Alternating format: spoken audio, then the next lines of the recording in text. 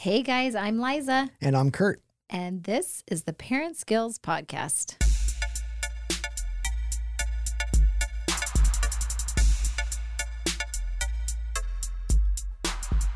Oh, hey. Good morning, Liza. Good morning. Good to see you. Producer, husband, friend, Jeremy. Good to see you. Hey. How you doing? I'm doing great. The microphones sound really good right now.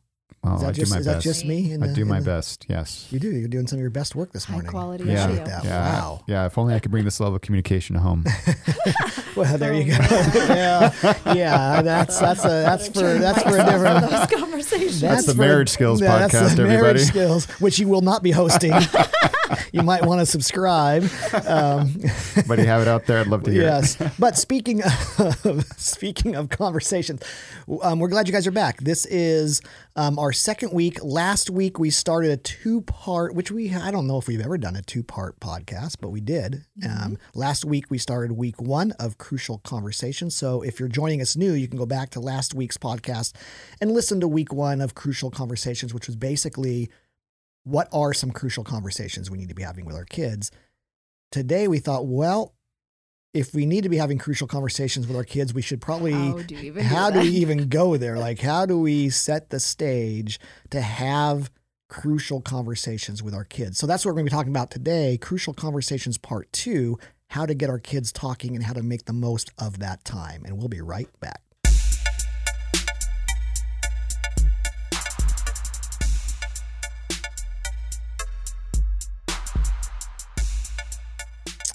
All right. Well, welcome back. Thanks for joining us today. Man, we hope you enjoy these short little podcasts. Our goal is for them to be 15, 20 minutes. You can listen to them after you drop your kids off at school on the way home.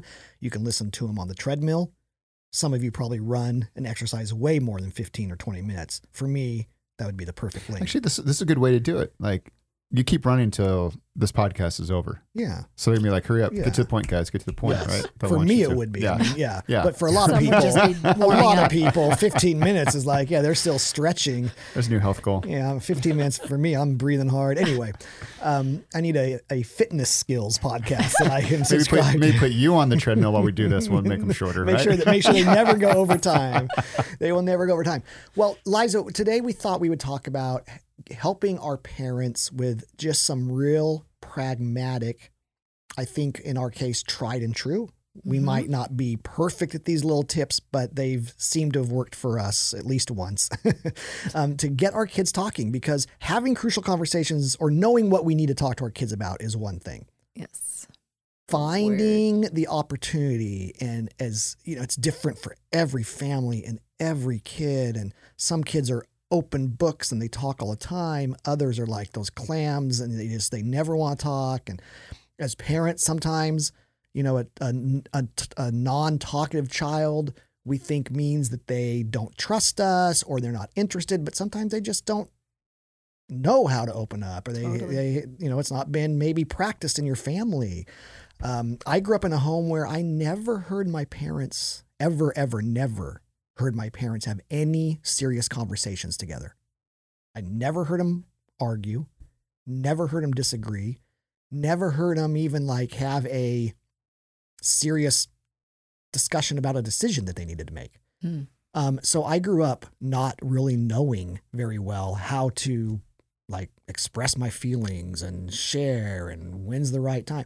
And so I don't think it's because I don't want to, or I didn't want to. I just wasn't in a house that taught me those skills. And so I think it is one of those, for some families, it's innate. Yes. And it just comes naturally for most of the parents and the kids. But for most families, I think it's a learned skill that you kind of got to put into practice and be intentional about getting your Trial kids. and error. Trial and error. So we're each going to share just a couple tips to help get our kids talking. I think these are things that, you know, you put some of these in practice over little daily things. Yeah. And then all of a sudden the bigger, more crucial conversations, the tougher conversations might just happen more naturally because some of these practices are in place. Totally. So my first one is kind of philosophical, but then I get practical. And my first tip is this, is for parents, remember that the more serious the topic, the more important the timing.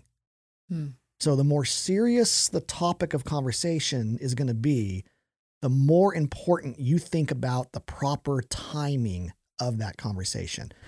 And I would say this, that unless there's like imminent danger, Of course. you know, what parents think is the most perfect timing is usually not it.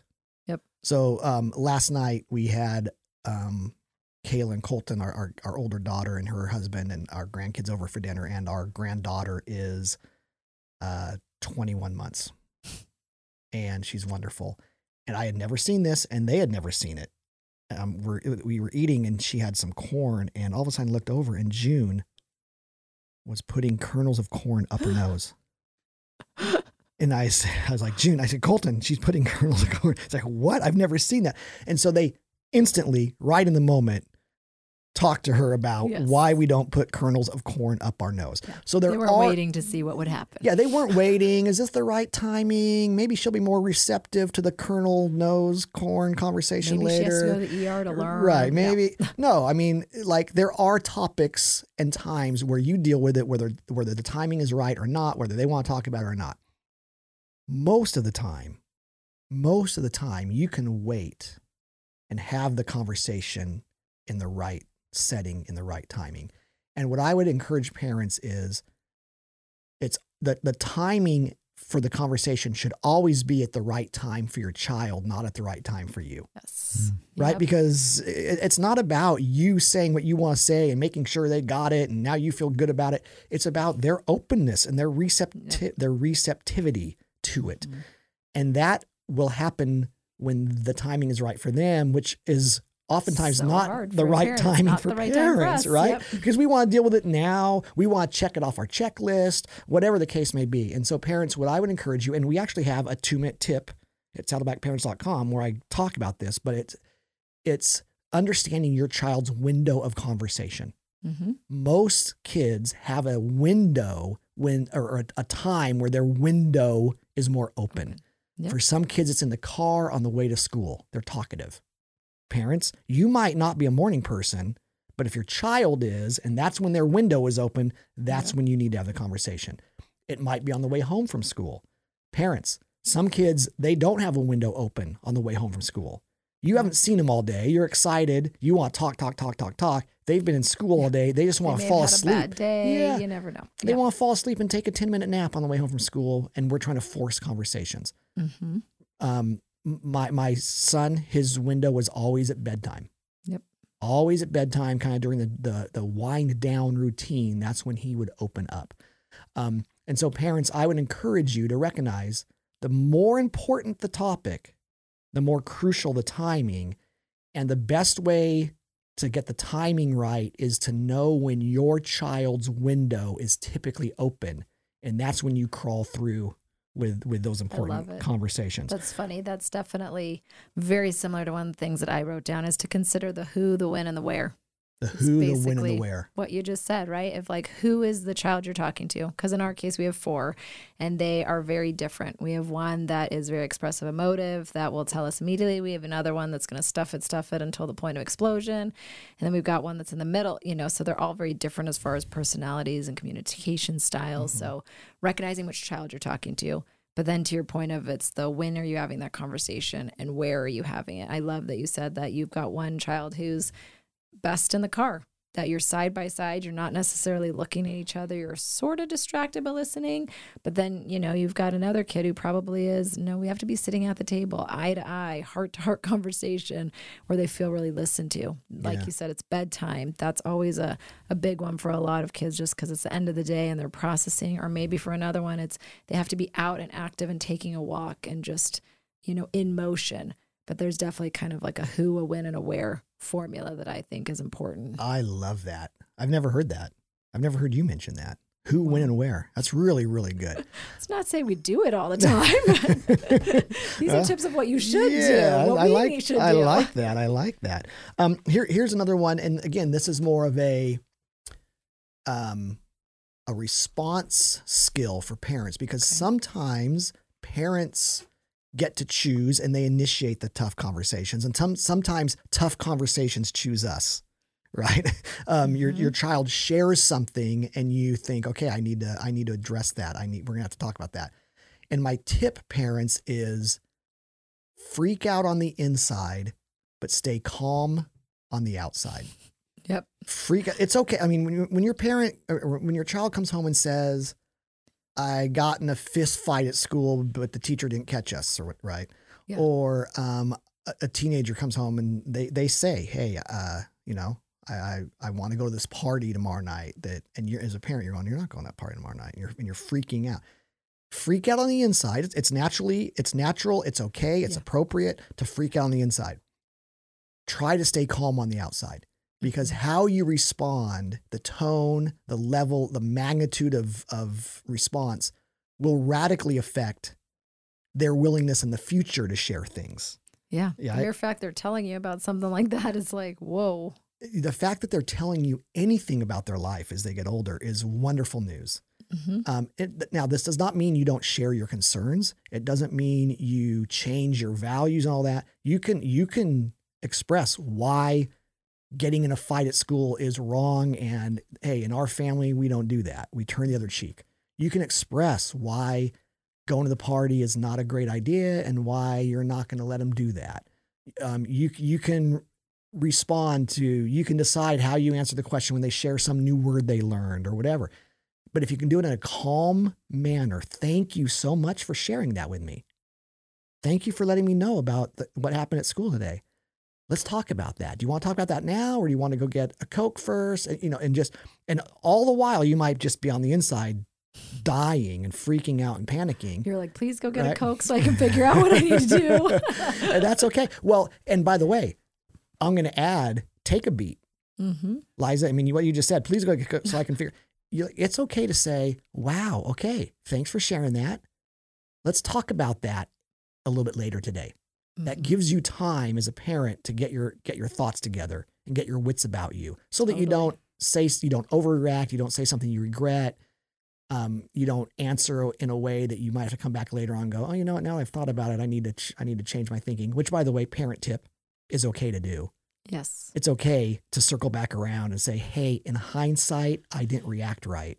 Mm-hmm. And I panicked or I was angry. And that's not how I meant to respond.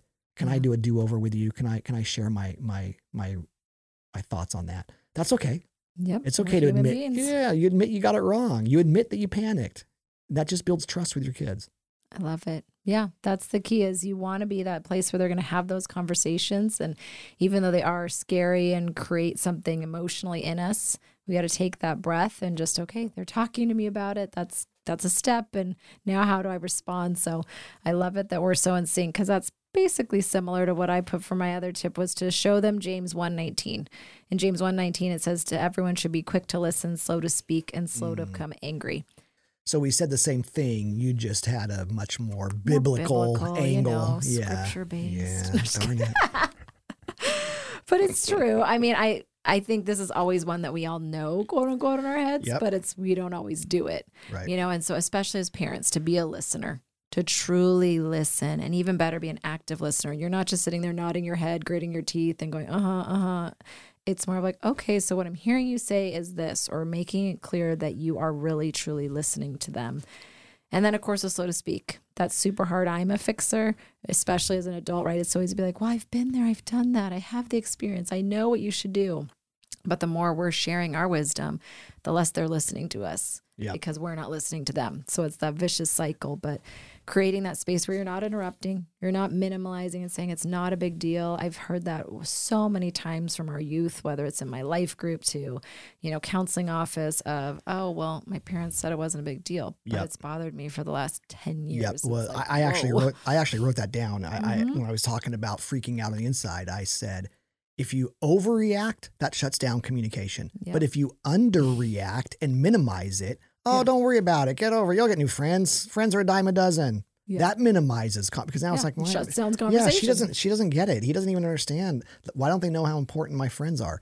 Yeah. So you got to find that healthy middle ground. Yes. Of not overreacting, but you certainly can't underreact or minimize. Yeah. No, totally. And that's where I think in that last part of the scripture it says slow to become angry. You're right. You're still supposed to feel those feelings. So you might be angry if your child got in a fist fight and doesn't care about it. Yeah, it's okay to be a little bit angry as a parent, but it's that slow becoming. You're not becoming angry in that moment where you're yelling at them and punishing them. It's like, okay, I'm going to keep my reaction down right now. And then really being aware, parents, especially of your nonverbals. I know we can say that we're doing good, but if you're sitting back with your arms crossed and you're tapping your foot, then your child can tell you're upset. So really just being aware that not just your words, but it's your facial expressions, it's your body posture. It's just all of that stuff communicates volume. So, or you're checking your text messages while they're pouring their heart out about something that happened at school. Yes, phones away as much as possible. I mean, I've been told that that's happened before by parents. You've never done that. No. I've never done that. But it's true. Just having those really hard conversations, just take some practical tips, but hopefully helpful ones. Yeah, it's good. Good stuff. Jeremy, producer Jeremy, husband Jeremy, any thoughts? No, the thing I just keep coming back to is at the end of the day, it's all relationship. So it's the same thing you do if you're dealing with your spouse, you're dealing with other people. You know, you need to listen.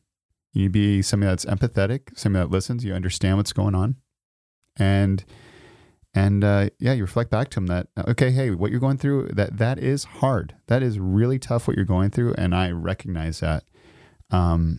But, you know, like you're saying, I really agree with you, though, as well. It's like you can't overdo it, too, because you're also following your lead. Yeah, it's good. It's You're good. definitely following your lead. And as you're saying that, you know, I was just thinking about on either extreme, parents, we just don't want to miss the opportunities. So if you have a hyper talkative child, it's kind of easy to drown. It just becomes white noise after a while, and you don't really pay attention because they talk all the time. Mm-hmm. But don't let yourself go there because they're going to slide in some important stuff in there, and you want to jump on it when they do. And if you have a child who isn't communicative, man, when they open up that window, right? When when you see that opportunity, please don't miss it, because those opportunities don't come around as often with some of our kids as they do with others. But parents, you're doing a great job. None of us have it dialed in. Nope. Just keep taking little steps. That's our goal with the podcast, is to help you raise interdependent, lifelong followers of Jesus who want to make a kingdom impact. And so we hope this little podcast helps. Be sure to subscribe, share the love, let other parents know about this little podcast if you think it might help them in their journey. And we will see you next time around.